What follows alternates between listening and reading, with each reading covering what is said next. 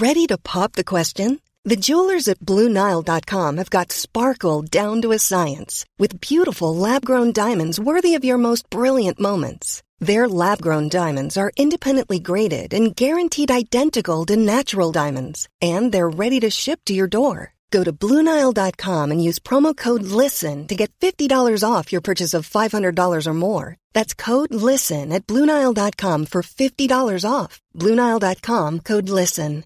Life is full of awesome what-ifs, and some not so much, like unexpected medical costs. That's why United Healthcare provides Health Protector Guard fixed indemnity insurance plans to supplement your primary plan and help manage out-of-pocket costs. Learn more at Wk1.com.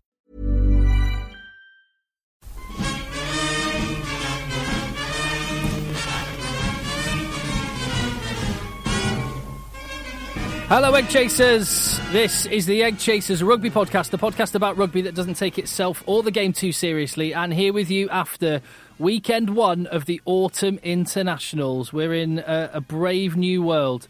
And I just want to say, Elon Musk, Charlize Theron, Oscar Pistorius, Archbishop Desmond Tutu, A.B. de Villiers, Ernie Els, Charlene the Princess of Monaco, Lady Smith, Black Man Bambazo, C.J. Stander, your boys took a kind of a beating that was mostly self-inflicted. Yeah, a mild sort of lesson. Hashtag comeback 2018. I'm Tim, that's JB. Hello, Timothy. That's Phil. Hello, Tim. We are Egg Chasers, and you can find us at Rugby Podcast on Twitter, on Facebook, on YouTube, on Instagram, and everywhere else. In fact, do we need to just hit pause and do this? No, there's no need to pause it, Timothy, because we are, in fact, on YouTube as well today. I should have known, because you've got your feet covered up with a... what did you call it? Ming Campbell blanket. So, look, I'm a man who's very, very comfortable being naked. Very comfortable.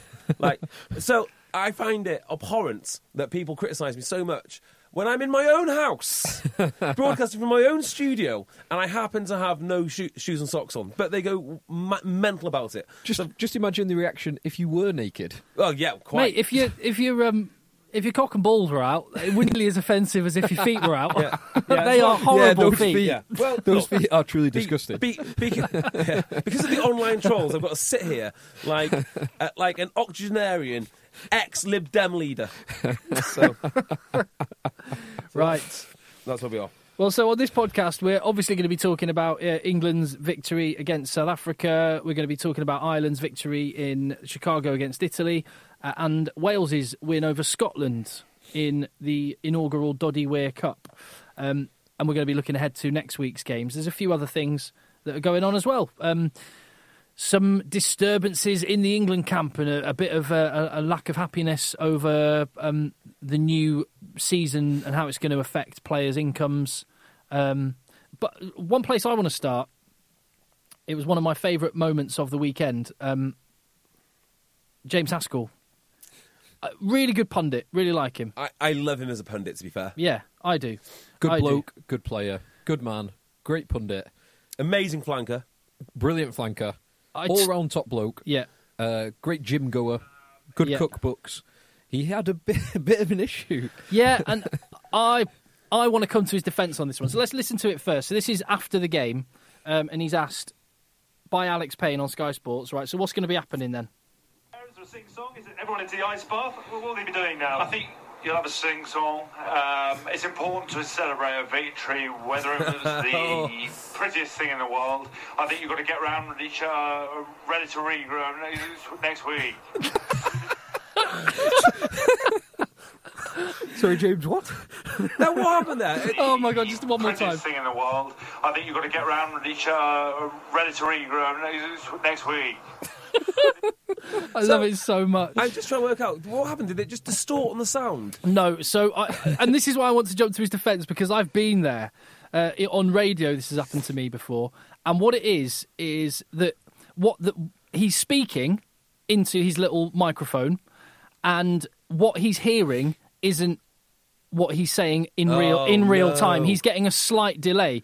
I've got an amazing example of this just to highlight how hard it can be. This is a mate of mine who was on the radio for years and years. In fact, I think he still is somewhere in the UK. He's called Ed, and this is him live on the radio about 10 years ago, this was. But he was hearing a delayed feed in his own ears. Great song. Only 10 years ago. Long since I've heard that song. Brilliant. Wilson Phillips and Hold On. Today's best music. Bourbons, R&B. Got a great song to play next. Basically, it's the best summer song of the year. It is a great tune. Former hit on 40 UK #1, and I'll play that next. Yeah. Wow. Birmingham's R&B. So it's easily done. And Wilson Phillips as well. I know, great. Well done. Oh my God, a song JB knows. He said Wilson Phillips. Oh, But, well done. I remember it from Bridesmaids. Great film. Great film. Also, I thought one more time, just to show a bit of solidarity with your mate James Haskell, JB. Yeah. Put those headphones in. Okay. There we go. So there's a little app I found that you can recreate what. So before you have a pop at James Haskell. That's right. So connecting up now. So just count to. Oh no, you do it. Count to 10, JB. 1, 2, 3, 4, 5, 6, 7, 8, 9, 10. Oh my God, you're really good. This is So no, JB. This is horrible. Tell me what your thoughts are on Tokic's win yesterday. I can't do this. I genuinely can't do it. Try. Go on, Okay. talk about the win. Talk about your This opposite is so number. confusing. But you're doing it. I can't believe how well you're doing it. So yesterday we played against. Oh no! Heaton. Oh, you need to stop now. This isn't on. You're actually doing it, Phil. Oh no! Don't ask me to do this. We may have found a television genius. How is it not affecting you, JB? Oh, you got to remember, Tim. I don't listen to anyone. Even yourself. I don't listen. 1, 2, 3, 4, 5, 6, 7, 8, 9, 10, 11, 12, 13. It is horrible, though. I can tell you can't that do much. Like if I was in a pressure situation and I had to talk, I can see why you get that horribly wrong. Yeah, I really can. Because especially doing live TV is high pressure anyway. God. Doing anything like that live. That's the biggest difference between radio and television. Is radio, you do a bad link or whatever, and then you just go, oh, do you know what? That was rubbish. I'll do a better one in a minute. Yeah. Telly, it's like, right, you got a minute, go. It better be absolutely on the money. Yeah. Yeah. It's Do you hard. like knocking rocks? What? So, I thought James Haskell had either been on the Twickenham Hospitality wine during the game before that, or he was in need of some urgent medical attention. So it's good that you've actually explained what was going on there, Tim. yeah, anyway, it is hard. And the one time it's happened to me is when I was... I've been doing an interview and it's gone out on the stadium sound system, so you're hearing yourself like a second late, and it plays with your head. But JB, it didn't affect you at all. Very good, mate. Like I say, You're a natural. there is a certain advantage of not listening to anything. Right, where do we want to start? Do we want to start with the game, the big game at Twickenham? Do we want to start with some of the other action? Should we start with the very end of the England game? I think that should be at the very, very end. Because actually, it's an interesting talking point, but I don't think it makes a big difference. Well, maybe that's it. Maybe let's head this off then, and we won't have a long conversation about it, because I think it has been it's been the biggest talking point in the wake of the game. Yeah, single biggest focus after the 100%. So let's chalk it off. Well, okay, so there's no way I'm not having a long conversation about it, because I just know when we start talking, it will go that way. Contentious tackling, it's going to go. It's going to go that way, right? So there's two things, isn't there? There is this a act of foul play? Undoubtedly, yes. Does it make a difference to the game? No. Because it's sort of like the old MMA thing, which is don't leave it to the judges. If your game rests on Angus Gardner making a decision your way or not, and he doesn't go your way, you've not done enough to win anyway. Why is that any more important than the missed kick by Pollard? So I agree with that. And I was listening to a very good, it was an Economist podcast with James Comey, the FBI director, in the wake of the Hillary Trump issue, the election campaign, where he was getting blamed as the single point of failure by both sides. Yes. By both Trump supporters and Hillary supporters. And he was comparing it to football games, because it was during the World Cup when this came on. And he was saying fans will find a single point of failure, which in football as with rugby, is either a penalty kick. It's either a missed opportunity, a failure by a goalkeeper, or a single bad refereeing decision. But people look for those single points of failure because it's much easier to blame one individual thing than look at the entirety of an 80-minute or 90-minute game and do some proper analysis. And the Springboks had multiple times, I think it was more than 10 times from what I read this morning, 10 times in England's 22, point-scoring opportunities where they coughed up the ball cheaply. Exactly right. Look at that, rather than this single issue. Oh, do you know what? That is vintage Phil right there. He brought in a reference from a complete out of left field, works perfectly, and hit the nail squarely on the head. Absolutely agree. With that said, I am a bit surprised that it wasn't a penalty, at least a penalty. It was 100% a penalty. Given the way... And it's interesting, actually, because I've not seen a tackle quite like this analysed previously. So if we are going to focus on the tackle, the initial contact, there was no arms. There was that initial contact and all the stills, it was a shoulder forward. That's where the contact. Then, interestingly, after that, Owen does, once Esterhuizen is spinning backwards, he does then brings his arms up. And I couldn't think of any other tackle that was similar to that. Normally you get the no arms, but the arms completely stay down. Or you get a big shot like David Halifanua on, I think it was Corey Allen a couple of years ago, where he put a big tackle in and Corey Allen was flying back before he had a chance to close his arms. Yeah, and that was similar. I think the difference with Owen Farrell and where I kind of can see what Angus Gardner was thinking, I was surprised it wasn't a penalty.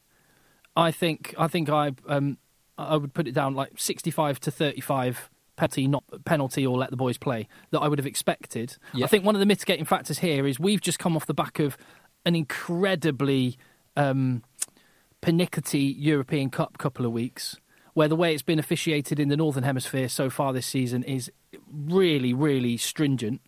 Whether you agree with that or don't, that's how it has been. Whereas Southern Hemisphere, I think, is probably a bit looser and hasn't caught up with that yet. And all we want is consistency, as we've said many, many times. But what I will say on the Owen Farrell tackle is actually when you look at the body position he was in, he was tackling Esterhuizen in quite an awkward position where Owen Farrell wasn't stood square to him as he was tackling. He was stood like on a weird sort of 45-degree angle. So I don't think it was possible for Owen Farrell to have wrapped his right hand because Esterhuizen, the point at which he came into him. And then I would say, and I think what the referee has seen is they bounced away from each other, and Owen Farrell is moving his arms together. And the final, sorry, I don't want to go on, but the one phrase I will say that I hate so much that was all over Twitter, an angry mob of people saying, he led with his shoulder. Can we just end that as a phrase? Because every single tackle that has ever been made, every player leads with their shoulder. Yeah, except for I used to play with a guy in school who was Chinese. He used to lead with his feet. Wow. You playing football? No, this was in rugby. Quite an amazing thing to watch. Now, yes, I agree with all that. His shot was reckless, in the textbook definition, because it just was. The shoulder was low. And I actually think... Shoulder was low? Sorry, arm was low. Arm was low. Yeah. And I actually think this speaks to a wider issue with Owen Farrell, which is I think he is reckless. I think his defence is reckless. And for all the talk about what makes him a great leader, this, that, and the other, 90% of his game is great. I think he has serious issues, almost like anger issues in defence. And this is why he misses tackles, because he's always looking for a big shot rather than just taking the guy down. Well, yeah, on that one, so he actually... There was a relatively flat defensive line as Esterhuizen came back carrying the ball. Owen Farrell shot up and accelerated those three steps into it, which made it a more, I'll use the word reckless, so I'm not quite sure, but it took some control out of Farrell's side, but also created a dogleg in the line. Yeah. So it was, in terms of a defensive positioning, it was actually quite reckless, because if he misses that tackle, there is then a massive dogleg and big gaps around him. I think he loses his head. It is interesting. What I would say is that people like Brian O'Driscoll were saying, that's fine. I mean, people that have played at the very highest level, there was a bunch of them as well, just going, what's all the fuss? This is it was a big collision. He was wrapping his arms afterwards. There's a lot of people that were suggesting this should be cited. I don't know what law they're trying to apply to suggest there was a potential red card there. Maybe a penalty, yes. It's definitely a penalty. I can see a penalty. Yeah, I can see. There's no red card offence. No. Probably on yours, Tib. I think 2/3, 1/3 penalty, no penalty. Yeah. For where I am. I probably would have given it a penalty, but I can see the argument on both sides. The more I look at it, the more I think there is just no legality in that tackle. My point is, if you look at Twitter, you think that Owen Farrell needs to miss the rest of the autumn, according to some people. But there is an easy way to fix that, isn't there? Don't look at Twitter.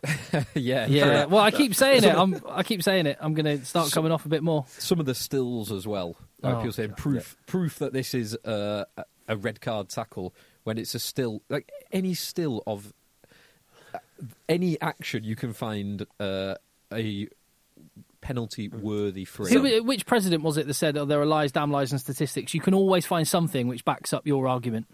Yeah, agreed. Confirmation bias in action. This question about Owen Farrell. Do you think that his negatives in defence outweigh his positives given the competition at 10? No. I don't see his negatives in defence the way you see it. I think there's a narrative where you've been talking about Owen Farrell's defence at inside centre for some time, and but I don't think he's bad. I think he's a solid. No one's going to get easy yards down the 10 channel. Like they would more so. I just think if I was planning against England, I'd be baiting Owen Farrell to jump out the line. Totally. That's what I'd be doing. Whereas that wouldn't happen with Danny Cipriani or George Ford. No, but what might happen It'd be is slightly different. You'd have to run over them. Which would be a lot easier. Dwayne Vermaelen, if it was Ford or Cipriani in that 10 channel, then Vermaelen would have been running over him all day long. Yeah, that would have been there. Yeah, that's a good point, actually. So I think Owen Farrell still, for me, is still, if not the first name on the team sheet, he's one of the first names on the team sheet. Yeah.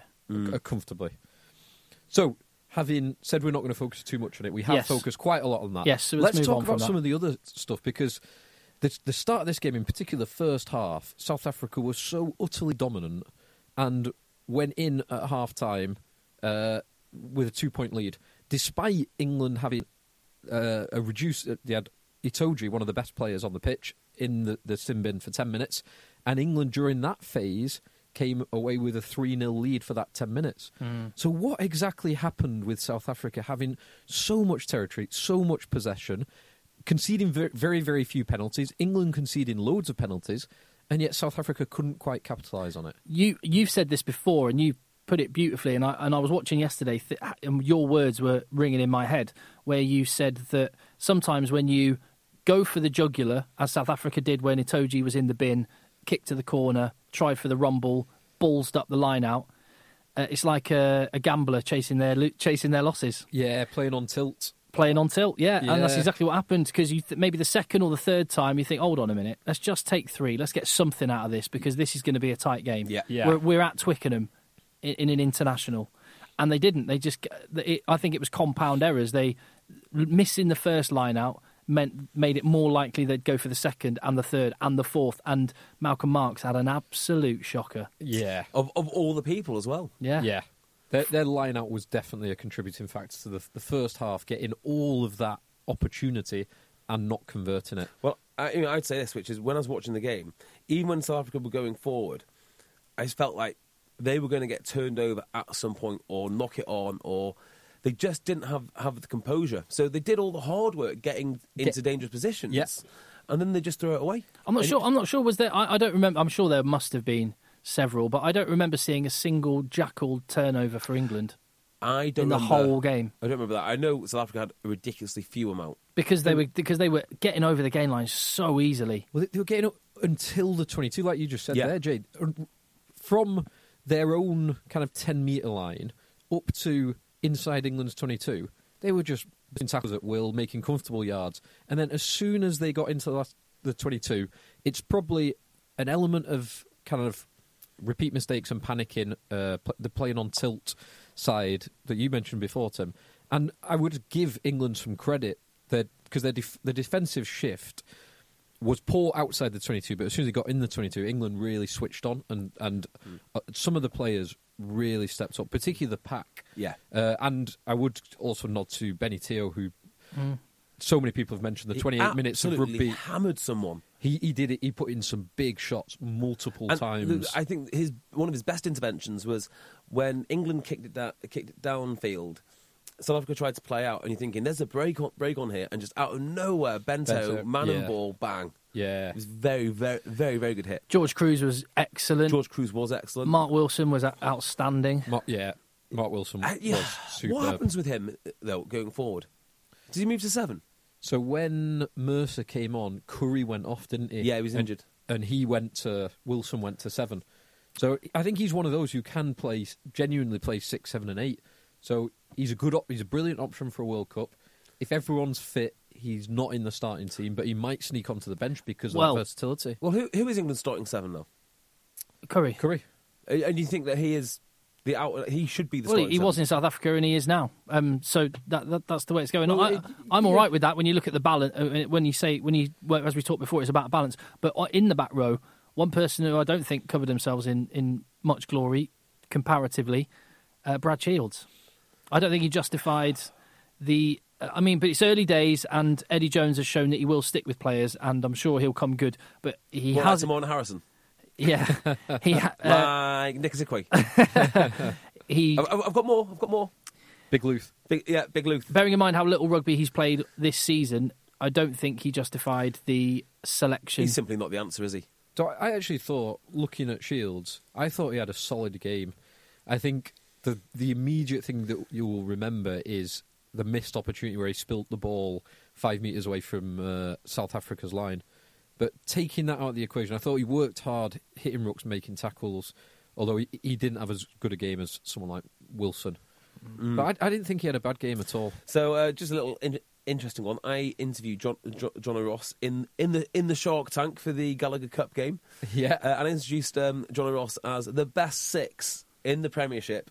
And his immediate retort was, what, Brad Shields? Which I found very, very amusing.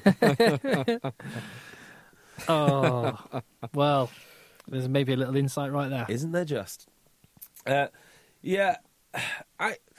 worrying part of this performance for me, specifically for England, is that when they did break loose, it was from a little bit of genius from Owen Farrell. The little offload to, Slade, and then he offloaded again, and it looked really nice. England aren't creating chances through their systems, and the same goes for South Africa too. Now, South Africa are a little bit different to England because they are just so enormous. It seems to be that they can get away with sheer physicality. England aren't quite there, they're not attacking well. To be fair, they didn't. Well, it's not that they're not attacking well; it's that they weren't attacking for the majority of that game. They weren't trying. Yeah. Actually, Ben Youngs' box kicking game was actually really good, but they weren't really trying. And when it did open up a little bit, they're not going to beat the All Blacks playing like that. They're going to have to. They're going to have to go for the jugular, try and score 4 or 5 tries to beat New Zealand. Did you feel they looked like sort of similar teams? These two. Yeah, I'd say, and the stats probably do bear that out. If you look at the back line and the forward line, in terms of player stats, they were broadly similar. The forwards didn't make many metres. They did big shifts defensively. The backs made some metres, but it was kind of sporadic and they didn't get too many opportunities. You think like big carrying centre, you got Tio, you got Diolande, you got a really exciting back 3, both of them have. Yeah. You got... And I just think South Africa are a better version, even though they lost, they are a better version of England. I think going forward, South Africa have got the potential to win the World Cup. In fact, I think a couple more months together until the World Cup, we're on 11 months now. Or on the 12-month countdown, they're going to be a formidable team. I don't think England can do that. Well, let's talk about England. So what changes would you make from the team that started against South Africa to the team that will start against New Zealand? Of the available options Eddie has? Yeah, of course. Anyone in the back row that I can pick? Just give me the names. You could pick Underhill to come in. Him done. Anyone ahead of Curry's? Ahead of Curry? No, ahead of Shields. So you put a 7... Or you could put Mercer to 8 and Wilson at 6. Or you could put Mercer at 6 because he plays there with. Or you could put Mercer at 6. Wilson starts. Or you could bring Michael Rhodes in. Curry starts. You could bring Rhodes, someone like Rhodes. I mean, basically, I'm just saying I think Brad Shields shouldn't play the next test. That's what I'm saying. He's just not ready for it. I think that they are missing in terms of the balance of the back row. I think they are, and in terms of trying to develop that attacking play, which you're going to have to show against New Zealand, as well as putting in a lot of work, I think they are missing a bit of a link man. Something Rob Shaw has provided for England over those years is someone who can actually offload the ball and pop it into space, create space for other people, which I think you're going to need to do. So I think they're a really industrious back row unit that were out there against South Africa. I think that will get found out against New Zealand, and for that reason, I might go Mercer into the back row. Yeah. Some of their skills, and because you can get that link play from someone else. So someone like Mako Vunipola is actually surprisingly good. He's got very good hands and distributing, and Saracens use him well for that.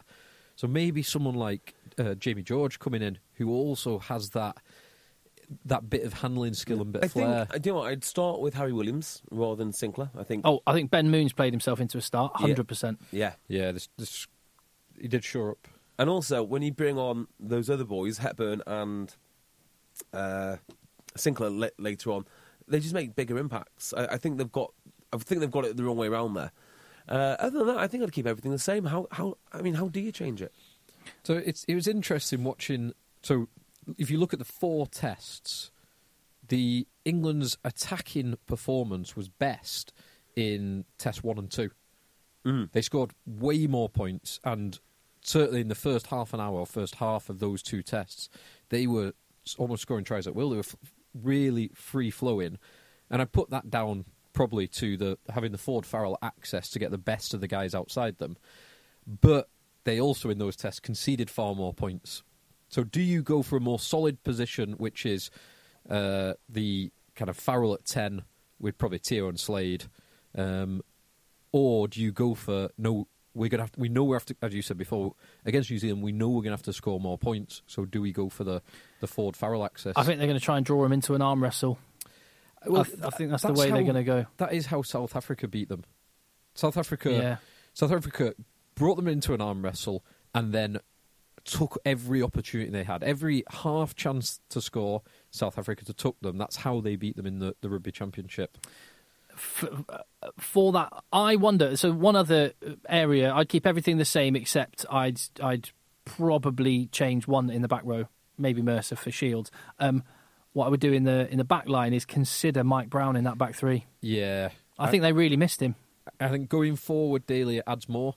I think positionally and territory-wise, because especially in that first half where South Africa had so much possession and territory, part of it was down to the easy meters they made through the middle with their big runners, and part of it was down to some very intelligent kicking by Pollard to exploit the space that Daly, being a yard to one side when he should be a yard to the other, allowed him. Yes. Well, I can't see many changes coming. I think they'd probably be wise to stick as it is. I don't think there will be many changes. I think probably Manu will be fit for New Zealand, though. Well, fit to get selected for New Zealand until he then pulls out 2 days before. Death, taxes, and Manu Tuolangi's groin having a strain. Poor yeah, we've said it so many times. So many coaches have relied on Manu and it's failed. England are in an unusual position where they have a near like-for-like replacement in Ben Teo. There's not many teams that have got that. I mean, in terms of try to think of like-for-like centres in the world, maybe Laumapi, New Zealand. Dialande definitely is a good carrier. Oh, the French fella as well. Bastereau. Different level, mate. Different gravy. Different gravy there. No, what's his name? Oh, Stade Francais centre. Oh, yeah, Jonathan Dante. Yeah. And of course, Brad Barrett, who would be my starter every day of the week. He's not quite like for like. He's not. He can do the hard yards. He's probably got better distribution, and his defence is magnificent. I think we should praise England for having a lot of dog. We should also be under no illusions that was a game South Africa lost more than England won. Yes, I would agree. I would say so. Although it was encouraging to see the turnaround in England first half to second half. Yeah. That first half performance, Ollie Poole on our Fantasy Rugby Draft group, WhatsApp group, said it, and it was exactly what I was thinking, which was that first half was so reminiscent of the Wasps-Leinster game a few weeks ago, where I think it was only 1 or possibly 2 tries to nil at half-time, and Wasps were very much still in it. but then the floodgates just opened because Wasps had been absolutely destroyed. They've been exhausted by that constant Leinster barrage. I thought that was going to happen to England. If England hadn't changed at half time, it would have done. And that did happen in those first two tests in South Africa as well, in the second half, as you mentioned. But I suppose the difference is that they were at altitude, and maybe we have seen in the last two games against South Africa that actually altitude was a really big factor in those two defeats. But possibly. Anyway, let us know what you think at Rugby Podcast. Tweet. Get into the Twitter cesspit. Yeah. Tell me this, Tim. Did you work this weekend? No. Have you not done any Gallagher Cup? None. Well, I went to a Gallagher Cup game. The Premiership Rugby Cup. Or whatever it is. The draw. Yes. 15-15 draw. Yeah, it's the 15-15 draw. So, one real thing of note, and I can't say his name, someone's going to have to tell me, Joel Kapoku is a monster. He's a big boy, isn't he? He is bloody enormous. Like, he is enormous. That is my scouting report done. Like, and he's already too good for the level that he's playing at. Some bona fide journalism right here. As a second source, JB, I can confirm from seeing him last weekend, Joel Kapoku is a monster. Oh my word! Saracens are gifted at lock. I mean, if this boy continues to improve... He's got a twin brother as well, Jonathan. No. Yeah, Jonathan. And what's he doing with himself? He's in the Saracens Academy. Is he? Oh, wow. Hang on, so he must be the same age. Obviously, he's a twin. Same age, yeah. So, like, what That's position? He's lock as well. Well, yeah, if he's going to be a twin, so Kapoku's listed at 100... I hope it's not like the Warburtons. He's listed at 6'6" and 126 kg, so 19.5 stone. Yeah. 19 years of age. So I thought he 19, was going to be a little bit more of a build, like a bit more of a plodder, and he's not. He's not quite the athletic sprinter that some of these locks are. He is a bit more in the old school mould, actually. Well, if you're that big, yeah.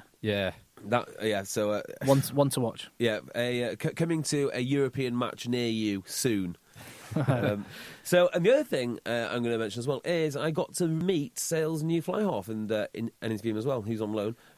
Rob Dupree, who again is another enormous man. Like, I met him, I didn't realise it was a fly half. I thought he was like a number 6, big boy. Now I'm sure he's probably only listed at like 6'2" or something, but it felt like he's about 6'4". So is he the one whose brother? Because he played for the Sharks in South Africa, whose brother's a back row. He's got twin. Hang on. Now, did he say he has twin brothers or it is his twin brother? I'm not sure. Okay. So, but it's one of the two. Yeah, he is a big lad. Yeah.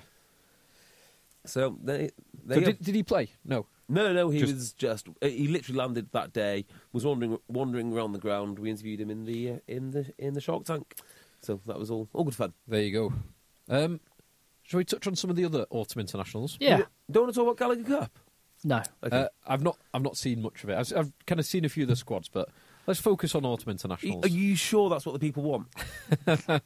Which one? Let's go to the Principality Stadium. Yeah.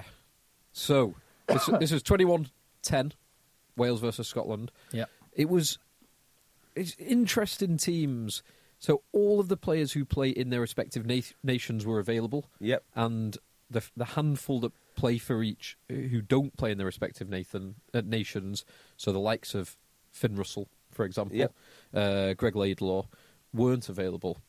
And it was, from what I've seen, because I was watching the England game, from what I've seen, it seemed like a comfortable, in the end, Wales win, with a couple of good tries. The North and Davis try were both very, very well taken.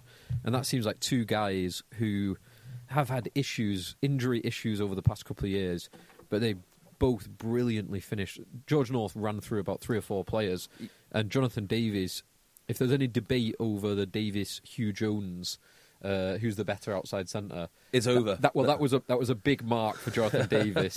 He took an inside then outside line, fend, gas the 30 metres. Wales under the very, posts. very, very good. Now you boys are going to talk among yourselves. Do we need to? I was going to say, do we need to pause? What's going on? No, I'm going to get Georgia. You guys. JB's getting. All right. Well, I'll tell you what. The one thing from this game I want to mention had nothing to do with the game itself. The absolutely mind-blowing courageousness that Doddy Weir continues to show. Love it. To confront these sort of situations every single time with the same optimism and positivity when faced with a terminal illness that there is no cure for. It's absolutely mind blowing. The guy is incredible. He's a legend, isn't he? He really, he's superb. He's a better man than I am, or frankly anyone I know is. To the way he's conducted himself and dealt with it, and rightly taking centre stage, and still cracking jokes and everything. I don't want to sound patronising when I say that, but it's pretty mesmerising the bloke that he is. Yeah, he is sensational, and that it is. The Doddy Weir story is bigger than rugby as well. It's incredible inspiration. Just back to this game, do you actually think it was worth playing in the end?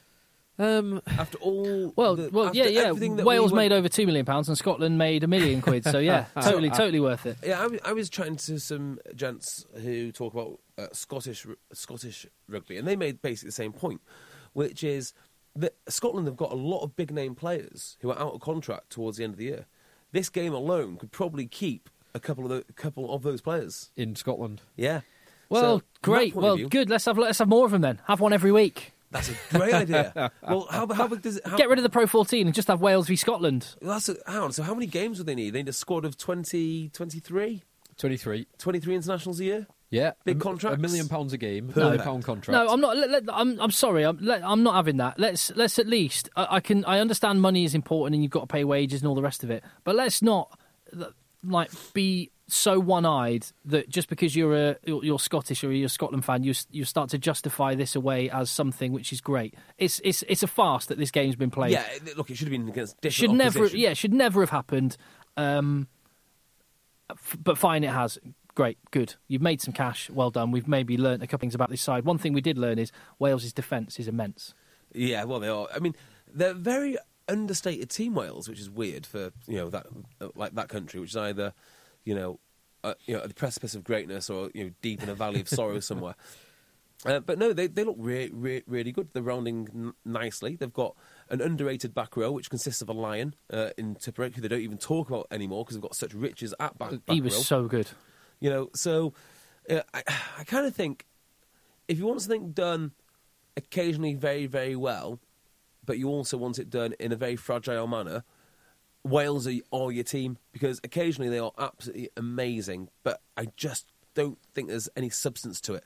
I think they'd fold against, kind of like they did in the Six Nations against England. They don't have, I don't know, that sort of grit. Well, yeah, but hold on, that was a Scotland team that what we've seen of them in the last couple of years is a real willingness and ability to attack from anywhere. Yes, and agreed. they did not break Wales down at all. Yeah.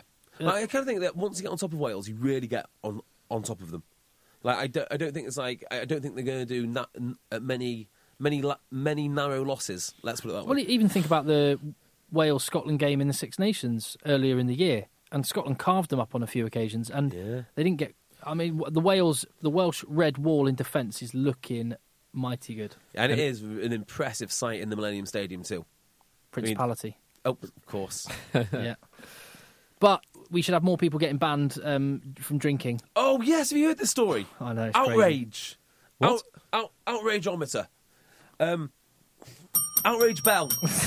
That should be the outrage bell from now the on. outrage bell. So this one has passed me by. Go on. So the Principality Stadium have opened up a section of seats, 4,000, which are teetotal.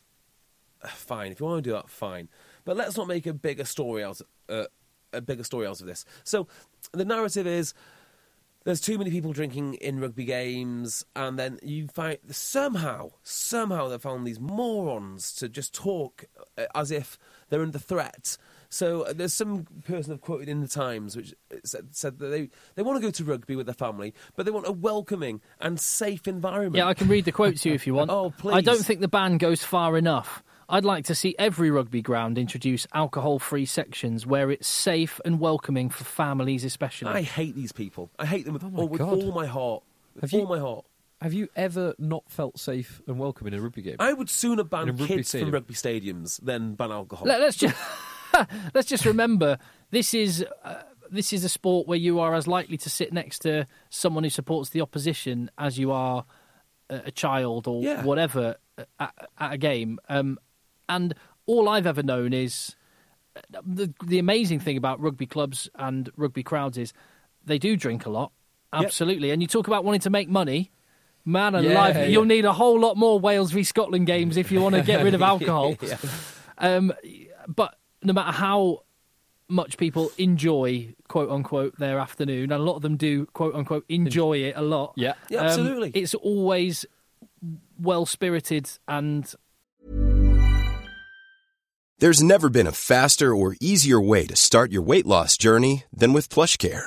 PlushCare accepts most insurance plans and gives you online access to board-certified physicians who can prescribe FDA-approved weight loss medications like Wegovy and Zepbound for those who qualify.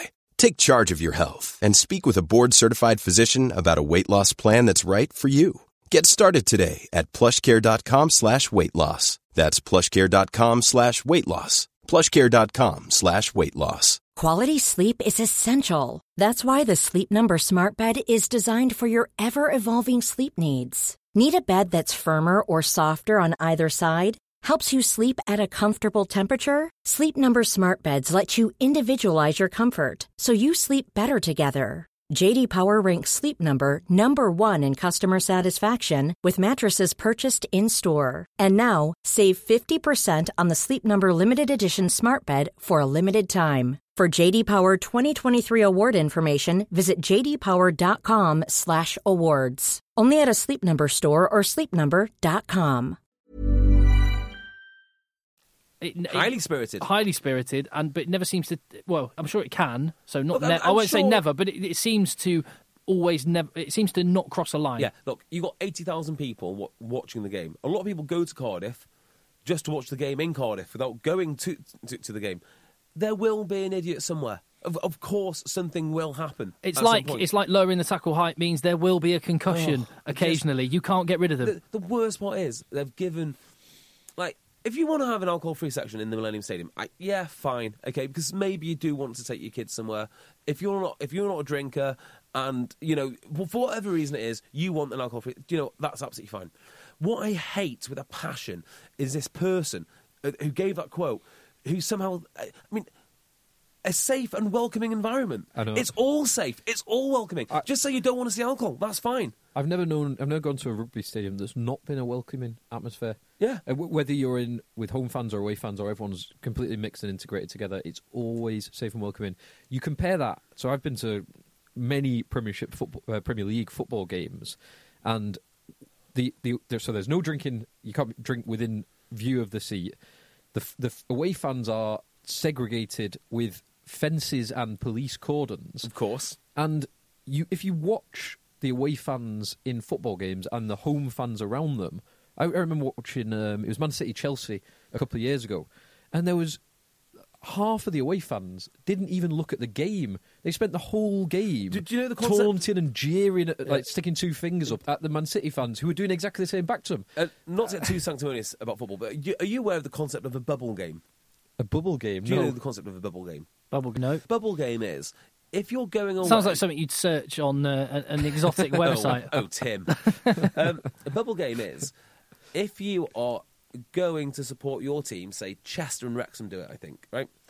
You have to go to Chester, get on the bus to go to Wrexham, and then you're not allowed to come out of the Wrexham stadium. You've got to get back in the bus. They do it. Burnley v Blackburn, they do that. Blackburn is another one. And Burnley Blackburn, I used to be a season ticket holder at Blackburn, but that is another story altogether. Did you? Wow. Yeah. What? Yeah, that's a different story. Give us the abridged version. Come on. How did you become a Blackburn season ticket holder? I've moved on that portion of my life.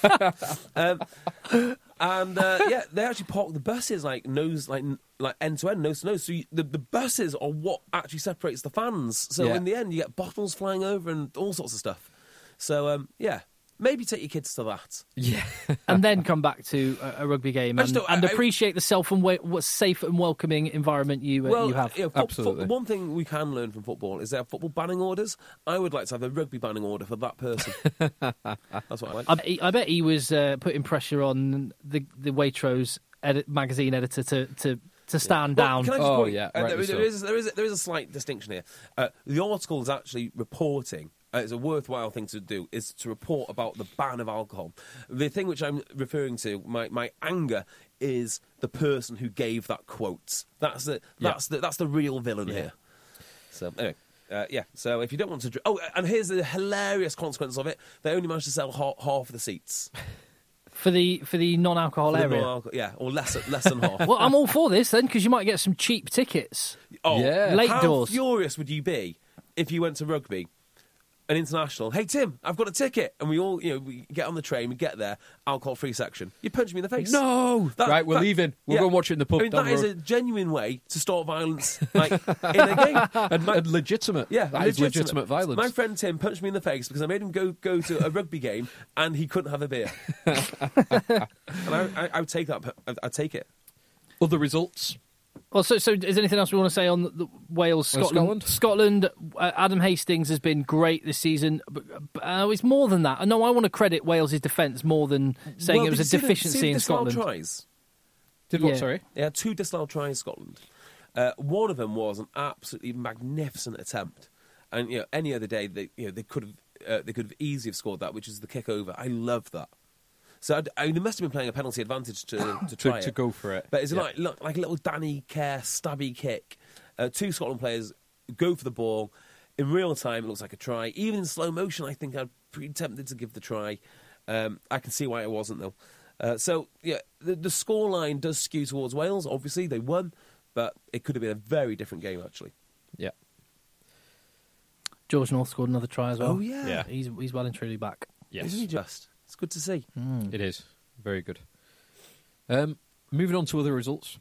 So I'll just quickly run through a couple. Japan beat New Zealand 31... Japan lost to New Zealand 31-69. Despite scoring first and scoring a couple of very nice tries, New Zealand had way too much. Way too much with what was really a New Zealand second team. Kenya played Romania. Now, this is of interest to us. Right, so let me get this right. Kenya, Sevens experts. So the repechage has begun? No. This is a pre-repechage warm-up game for Kenya. So the final World Cup place is going to be awarded to one of the sides in a round-robin tournament in Marseille over 3 weekends, starting on the 10th? It starts on the 11th. On the 11th. So next weekend. Next weekend, there'll be a round-robin of games. You'd think the favourites for it will be Kenya and probably the overwhelming favourites. Canada will be most likely. Canada are the one who've got the best history of World Cups. But Kenya could give them an upset. Well, it'd be interesting to see. So Kenya played in Romania against Romania A. So not a full Romania team. I'm not liking where this is going. And Kenya lost 36-5 to Romania Okay, A. all right, it's Canada's to lose. So it doesn't look especially good. I don't know anything about the game other than that scoreline. Well, Kenya are great at sevens, but... Yes. It's a lot of red cards. So other than that, we had USA versus Maori All Blacks, which despite the Maori All Blacks having, I think it was 3 yellow cards, including one for a wrestling style... Seen it. Wrestling style body slam. Rock or Stone Cold style body slam. Sort of 3 yellow cards, they still won by 40 points and very comfortable. And was this USA ones? This was USA first team, although looking at the team, there's not many players at all that I recognise, probably because most of them will be contracted in Europe. Well, I mean, their most important player is out for maybe 4 or 5 more weeks yet. Who's that? AJ. So he's going to miss all of the autumns, obviously. He's just out the sling, and probably a little bit more after that too. Well, fortunately for them, they have qualified for the World Cup. Yeah. Oh, and just one more AJ fact for you, Phil. One personal note for you. Yeah. Sedgley Park defence coach now. Oh, is he? Yeah. Interesting. Good gig. Great gig. One of the prime jobs in all of rugby. Absolutely. Shall we? And then the other game that is definitely worth touching on is Ireland in Italy. So the other game in Chicago. Before that, also worth mentioning, Jersey beating London Irish. Did they? In the championship. How did London Scottish didn't play. This is making up for a game that was cancelled earlier in the season. So it was That makes it more interesting. So yeah, London Irish have lost to Jersey, which does open things up somewhat. Jersey have got a big pack. They're a decent side. But yeah, we'll get into Ireland, Italy in a moment. After I've just reminded you of our wonderful friends at Cornerstone and the brilliant offer they have to deliver to you some mail order razors that are precision engineered in German factories, and you know how precise they are, to an incredibly high specification. We absolutely love them and we recommend them to you, and because you listen to us, and only because you listen to us, you get a really, really cool offer. We've been friends with Cornerstone for a long, long time, and so they want to make sure you can get to try what they've got with no obligation, but we think you want to carry on, and for less than the cost of a pint, probably about half the cost of a pint at Twickenham. £4 it costs you to get 6 razors in a presentation box and with a free aluminium engraved weighty shaft with your initials on. So get involved, cornerstone.co.uk/eggchasers, cornerstone.co.uk/eggchasers, or Egg10 checkouts. There you go. Now, would anyone be interested, before we go into the Ireland-Italy game, to find out what it's been like in Pennyhill Park this week? Yeah. Well, that's fortunate, because down the line we've got rugby aficionado and host of the England O2 Inside Line podcast, a certain one, Vernon Kay. I wouldn't say I'm an aficionado, but I'm learning. I'm getting there. Paint a picture. Where are you right now? You could be anywhere. Yeah, well, ideally I'd like to say that I'm on the beach in Hawaii, but I'm not. I'm actually I'm at Pennyhill Park, and I'm in the gym. I'm where the magic happens. So around me, I'm just surrounded by gym equipment that the England boys use. And the best thing about this gym is it doesn't smell like a gym. It smells quite fresh. I bet there's some serious amount of weight plates knocking around, though. Those boys... there's a lot of tin. I mean, I'm just going to walk up to the dumbbells, and I think the heaviest dumbbell that we've got in the England camp, I think it's 85 kgs. Wow. What? 75. Yeah, 75 kgs. And I've been fortunate enough to be in the gym and witness Joe Marler doing several dumbbell presses with the 75s, because he was a beast when he played for England. I mean, he's still a beast, isn't he? He's a monster. Yeah, he's certainly a big lad. Vernon, I was just wondering, I'm not sure if you've got the best job or the worst job, because I imagine if England had have lost yesterday, your day-to-day would be a lot less comfortable than it currently is. Yeah, I've experienced the highs and the lows with the England team. You know, when you, especially in the O2 Blue Room after a game when we've lost, unfortunately, they come in, and those interviews are a lot shorter than the ones that we do after a victory, because you can really get a sense that the guys just don't want to be there. Obviously, they've lost. All the hard work in the week hasn't paid off, and I think it's more of a period of recollection, I guess, when the team lose. But at the moment, everyone seems in good spirits. We spent some time with Jack Noel and Mark Wilson this morning. Obviously, Mark had a standout performance yesterday against South Africa. Everyone's in a buoyant mood. Their families are here as well, which is good. It means they're not getting homesick and they're not missing out on daddy duty, because some of the lads have got young kids. So, yeah, you know, it kind of... I think it's that realm that we all think that we like to live in as a professional sportsman. It is the highs and lows of sport are what makes it so compelling for us mere mortals to watch and consume and just enjoy. Vernon, you're also in a dead privileged position. You can get a little bit of gossip and behind-the-scenes chatter. I would love to know, so I'm going to ask you if you know, what song Zach Mercer sang after making his debut. You have any idea? I don't know. I honestly don't know, but... from past experience of the tunes that the guys have sang and performed, it can't be that good, because they've had some absolute shockers from, I think, Christina Aguilera. We've had, what's his name, Justin Bieber. We've had, obviously, Elvis is up there as well. Your go-to favourites. But I'll find out, actually. Yeah. I'll find that out, because that's a good question. He's a young lad, so he might be going down the Drake route or something like that. But yeah, but I think he might go down that way, with, you know, because Anthony and JJ, they're into the Drake and all that kind of hip-hop stuff. So you never know, it might have rubbed off on him. Now, on the O2 Inside Line podcast, which is out this week. Am I right in thinking you've got Mark Wilson and Jack Nolan? Oh, just mentioned you were chatting to them. That's for the podcast then, was it, Vernon? Yeah, it was just after them, and they're all in really good spirits. Obviously a few bruises, a few achy bodies, but I think getting that victory against a team that beat us twice in summer was a real a good test, but also a great way to kick off these Quilter internationals. Now, just tell me, how was Mark Wilson this morning? He's good. He was good, honest. To be honest with you, he was really, really good. He was upbeat. He had a smile on his face because we chatted him after the game in the O2 Blue Room, and I think it was kind of rabbit in the headlights as to he just had a game of his life pretty much on his first start at Twickenham. I think it was his fifth. Was it his fifth international cap? But yeah, he was over the moon this morning. I think it had time to sink in. He got a bottle of champagne for being man of the match, but it's not been opened, which is good news. Well, that's debatable. I think he'll save it for the end. So I want to know what it's like having that having that showdown with Eddie Jones. He can be in a brilliant way belligerent.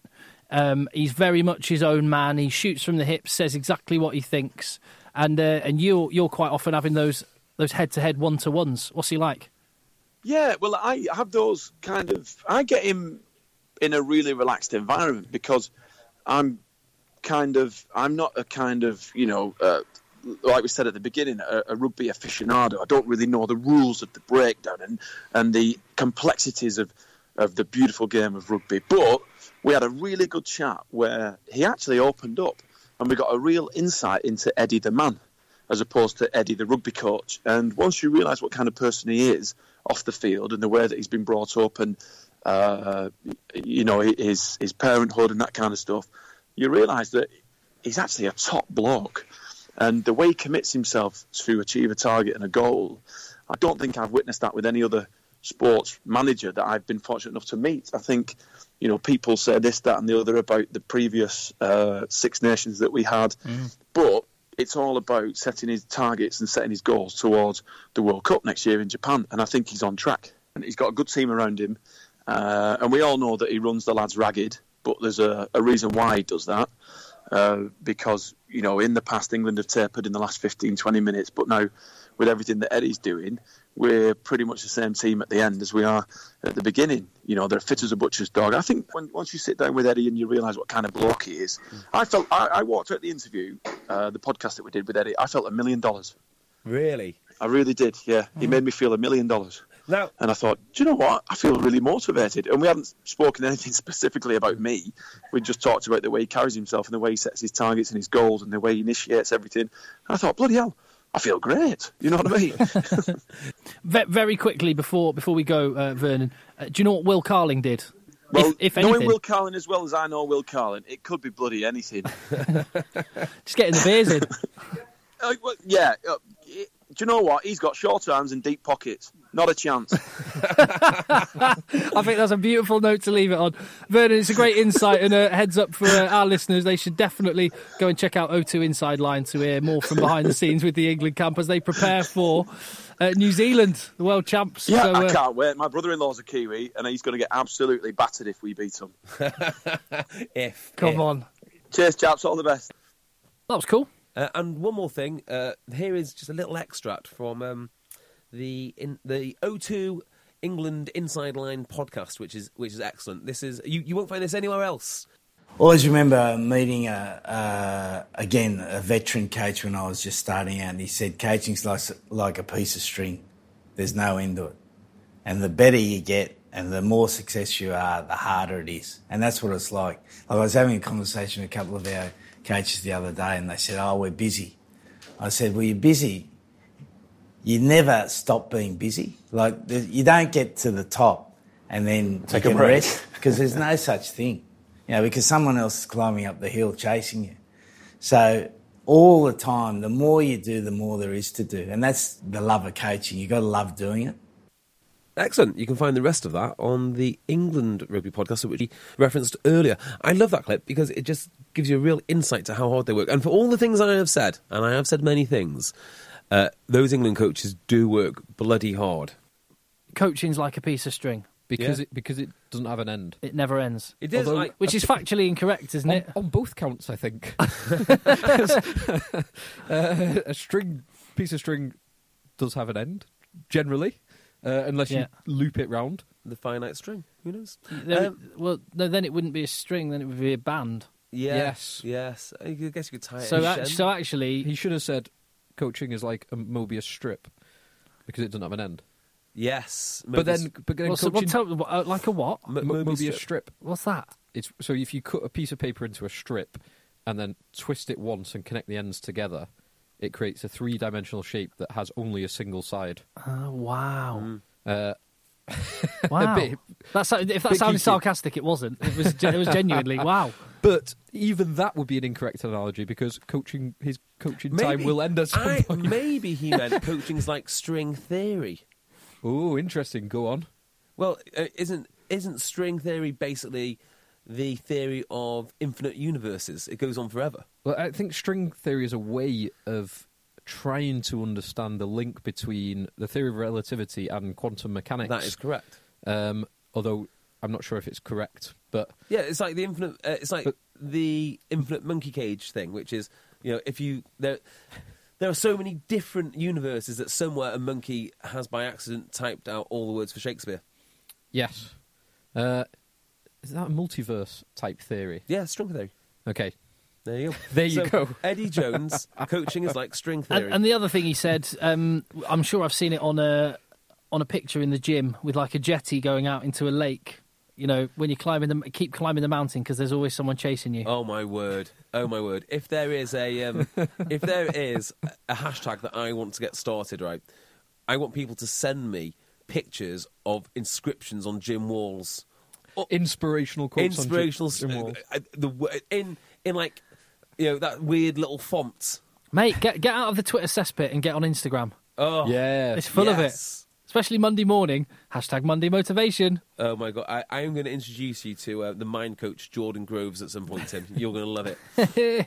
Sounds good. Sounds right up my street. Mind coach. Well, there you go. Shall we preview next week's game? No. Whoa. Shall we just go giddy at the knees and have some impure thoughts about the hot stepping ability of Jordan Lama? Oh yes, my God! I can't believe I missed that. Some of his stepping is incredible, uncontrollable, unpredictable. It's amazing. He has got the step, not maybe quite there with Jason Robinson, but it's not far away. No. But the difference is that top end speed. He glides a little bit more as he does it. Yeah. Like Jason Robinson is quite abrupt. Yes. Abrupt changes. Lama appears to... He does all the stepping, but it appears more of a graceful glide. He's so good, people don't talk about Jacob Stockdale. Stockers. I mean, that's how good he is. Well, if he's scoring a hat-trick and Stockers didn't even get on the score sheet, then why are we bothering to... Who is Jacob? Yeah, who's exactly, Stockdale? Exactly. This game, which... great, it's spreading the game in the USA. It's a shame it was such a one-sided match from a spectacle point of view. But I think what it highlighted above all is the guys that really stood up and looked really good for Ireland are their backup players. Yeah. Tyg Byrne probably won't be starting at lock, but wow. Yeah. Jordan Lama probably won't be starting in the back three, but wow. Now, do these boys have the All Blacks at some point this year? Yeah, in 2 weeks' time. Oh, New Zealand are using England as a warm-up for Ireland. This is the sad truth of the matter. So, here's a question for you. If the World Cup was tomorrow, right? No. Let's keep the World Cup exactly where it is. With the teams as they are, building into it, is this the most competitive World Cup we've had ever? Because England, they beat South Africa. I expect South Africa to be maybe second favourites. Ireland, no, hang on. Ireland have got to be second favourites. Ireland will be second favourites. But I think South Africa could beat anyone. Well, South Africa have beaten New Zealand in New Zealand. Yeah. Then there's New Zealand, the finely tuned machine. The answer, I think, is not ever, no. But certainly it will be more competitive than 2015. Yeah. I mean, which World Cups had more legitimate teams that could win it? 2007. Which was South Africa. England made the final. Yeah. France, who beat New Zealand and then lost to England. England only just scraped past what was a strong Australia team at the time. Perhaps Ireland weren't quite as good as they are now then, but... I remember the 91 World Cup, which was in England, being like there actually being maybe half a dozen teams that were all kind of much of a muchness. England only just narrowly beat France. Australia only very narrowly beat New Zealand. Because Wales and Scotland have rounded up. I mean, Scotland are immeasurably better than they were last World Cup. Well, we're going to arguably the best performing of the home nations last time, and we're going to find out over the next 2 weeks just what that gap, if any, is between New Zealand and the Six Nations side. New Zealand, England, which I think it will be a considerable gap, and New Zealand, Ireland. The caveat there needs to be: this is the end of the Southern Hemisphere season, so I don't know whether you take that to be. Is that a positive? They're together a lot, or the Northern Hemisphere sides are fresher. You could look at it either way, but it's that game it's such a shame for me as an England fan that game in Dublin is the highlight. But that's the one I'm even looking forward to more than anything else. The other thing we have not really spoke about is what about France? Because last time we saw them, they were ridiculously powerful, and they've got so much young talent now, particularly at scrum half. I mean, if they come good. Wow. Yeah. France are, for me, a completely unknown quantity. So they do play South Africa next week, which will be a very good test. And another if you like, arm wrestle. Big men smashing into big men, which I must say I am partial to. This is the game for you. Yeah, France play then Argentina as well, which will be interesting. Yeah. That'll be a good test for them. It was an absolute beatdown for Ireland. That was a absolute beatdown. So it's 54-7. Yeah, it was one-way traffic, as you kind of expected, because it was a second team, or certainly partial second team for Ireland, and it was a partial second team for Italy. I was going to say, because there's a load of players this week playing Pro 14 for Treviso who I didn't expect to walk into the team. Yeah, it was not a full squad at all, no. Not even close. And how did Ulster do? Out of interest. I think who cares this weekend? I with care Pro 14? because you Chase's Derby, mate. It was Ulster. You care in terms of points, but who cares? Because Do you know the score? We lost. Yes, it was 10-15. Yeah, Ulster, big win away on the road. That devastated. Absolutely devastated. I don't think I'll get over that anytime soon. Let's talk about this weekend then. Let's pivot to next weekend. So next weekend, before going into the main autumn internationals, I will mention, so on the 11th, which is next Sunday, it is the first round of the World Cup repechage. So we are going to the final round. Yes! First round is Hong Kong playing Germany and Canada playing Kenya in each game, one after another, on the Sunday in Marseille. Lovely.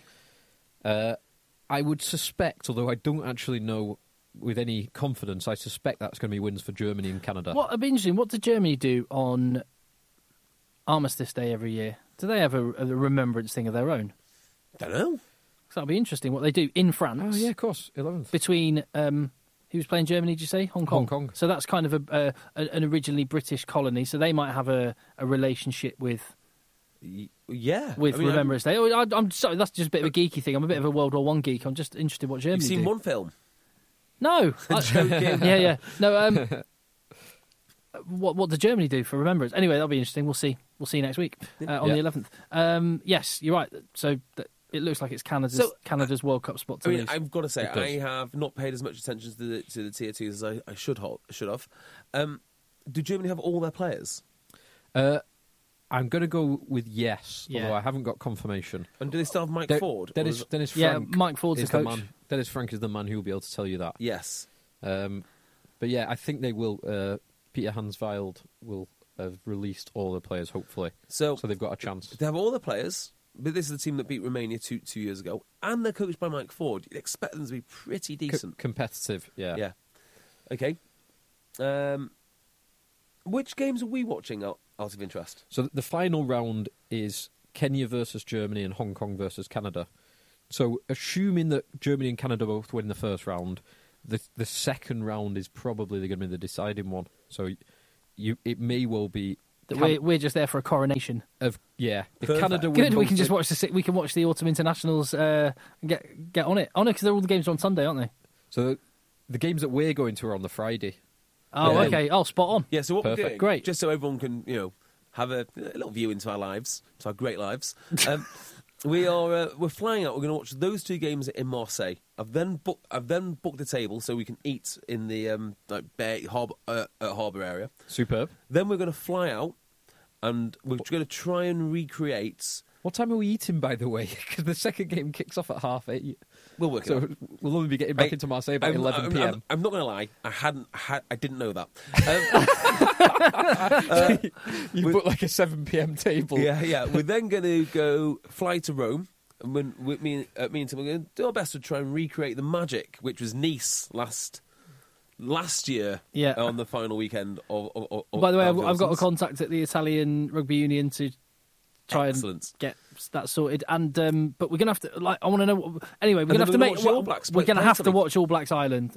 Yeah, that can't clash. It's not a clash. No, that's the week before because we're watching All Blacks Italy.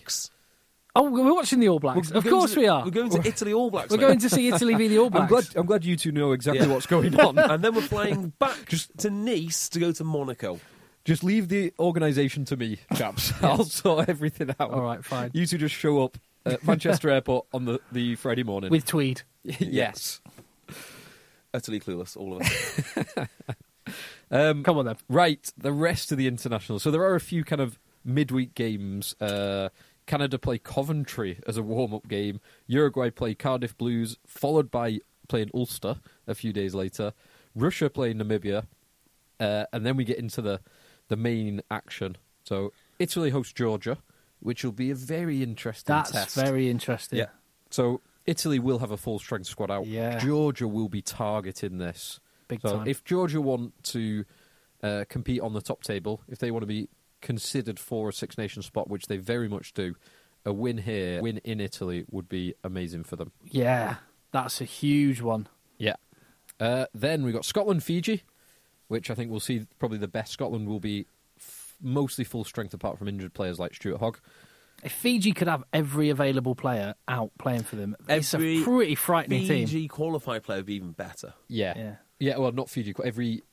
Originally Fiji qualified player, including all those who are playing for France or England, like Nathan Hughes and Rocco Daguni. And Singer. Yeah. Pretty good. Yeah, Naya Ravoro, multiple French wingers, Vakatawa. Yeah. Wow.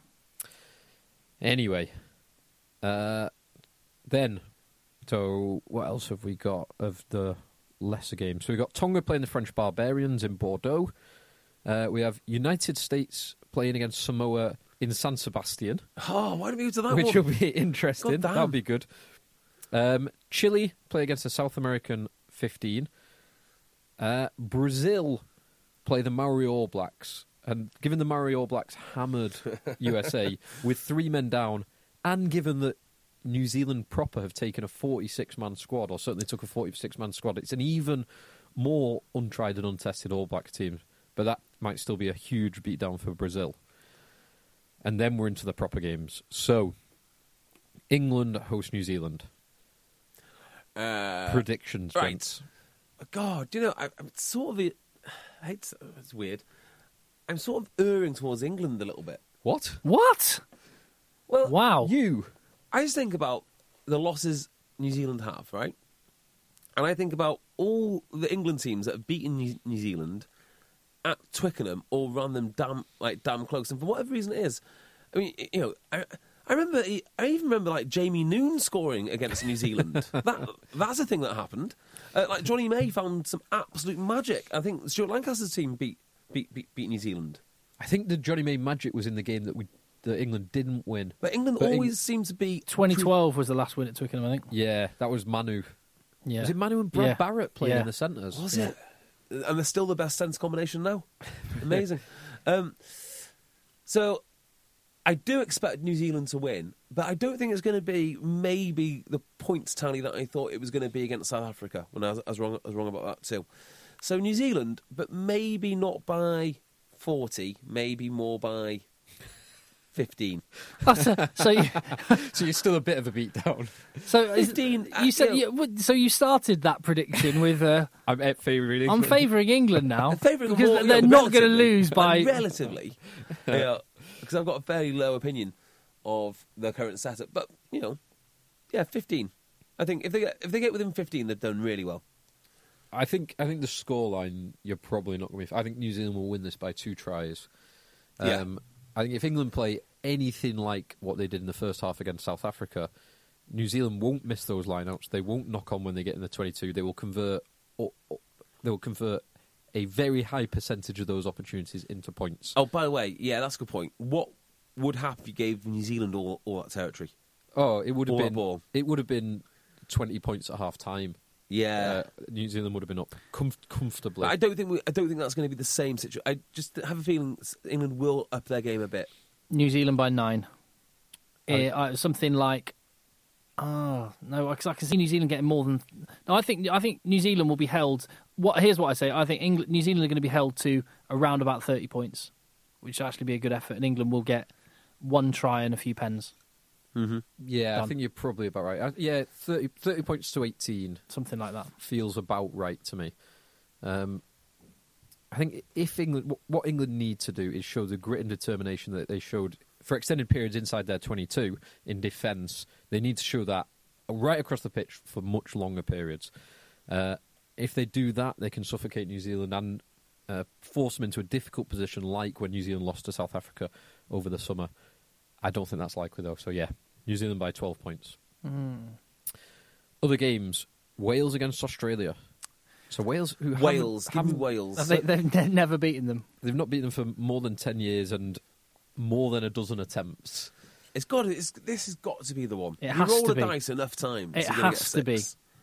If Wales want to be contenders, this is it. They have to win this. So Wales are looking decent. They've got a lot of their players available. Australia, not particularly impressive during the Rugby Championship. So, yeah, this is the one. Wales have to win this. Agreed. For the good of Wales, for a mental thing for them going into the World Cup next year. If they've still got this enormous Australian monkey on their backs, and they're in the same pool as Australia, then it's not a good look. Yeah. So, yeah. They have to. Yeah, they will do it. That's what I'm saying. I think they will. I think this will be the one. Then we've got Ireland hosting Argentina, which will be Argentina. Okay. an interesting. So Ireland have got the 2015 World Cup monkey on their backs that they've got to get over. God, yeah, you forget about that. That was game. such a phenomenal performance by Argentina, and such an underwhelming, in difficult circumstances because of multiple injuries, but such an underwhelming performance by Ireland. I think Ireland are going to win comfortably. Agreed. I think a 15-point win for Ireland in Dublin. And we also have France hosting South Africa, which, as you said before, JB, this is going to be lots of big men smashing into lots of big men. Love it. And it'll be played late at night, I hope, about 8 o'clock or 9 o'clock? 9 o'clock Central European time kickoff, so it'll be 5:08. Yes! English time or British time, GMT I'll time. be getting nice and drunk at that point in Talk H by then. Perfect. So you can really enjoy it. Yeah. And I can chew everyone's ear off about, what they're doing and, collisions and that sort of thing. No, I actually think so. France, if France are going to win the Six Nations like you have predicted, JB, France need to win. I actually think France are going to get a bit of a beat down. It's hard to say, isn't it? South Africa will bounce back. They will get Faf and Willie LaRue. Do they? It was only for this first weekend, which was outside of the World Rugby Test window. I had a feeling, I had a feeling that they weren't going to take those players. I thought they had a deal. No, I think as far as I'm aware, they're available in camp. Right, there you go. Vincent Koch, for example, who played against Sale because of a shortage at tight end, he'll be available. They signed some Hurricanes prop. Yes, yeah. Don't know much about him. No. So, yeah. So yeah, I think France need this. South Africa probably need this even more. So I think South Africa are going to win. Interesting. I'm looking forward to that one. That's probably my pick. England, New Zealand. No, I prefer to watch France, South Africa. The closer game will be France, South Africa, with Nigel Owens officiating as well. That'll be a good game. Oh, he's going to let the boys play. Exactly. Yeah. Yes. There you go. There we are. And there are some Premiership Cup matches. They are happening, yes. They are happening. I'll be at Leicester and Wasps. Oh, nice. So yeah. It's nice to see that they're taking their A team to the Premiership Cup. BT Sport, that is. Yes. Yeah, of course. Right. Right. Well, thank you very much for listening. You know where to find us on all the usual channels, and tune in next time. Are we going to do any sort of like midweek preview potentially? Maybe. We'll see. We'll see what stories have come out in the meantime. Yeah, we'll play it by ear. Because the problem is, it'd be nice to do a preview pod once the teams are announced, but that will be relevant for one day. So we'd get the teams on Thursday, and you have one day to enjoy that possible pod. So potentially a 10-minute quick one at some point. Anyway, point is, thanks for listening, and keep at it. Let the boys play.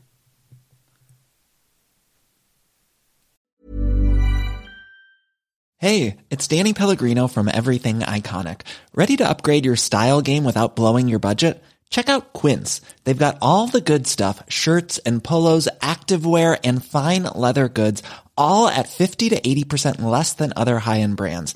And the best part? They're all about safe, ethical, and responsible manufacturing. Get that luxury vibe without the luxury price tag. Hit up quince.com/upgrade for free shipping and 365-day returns on your next order. That's quince.com/upgrade.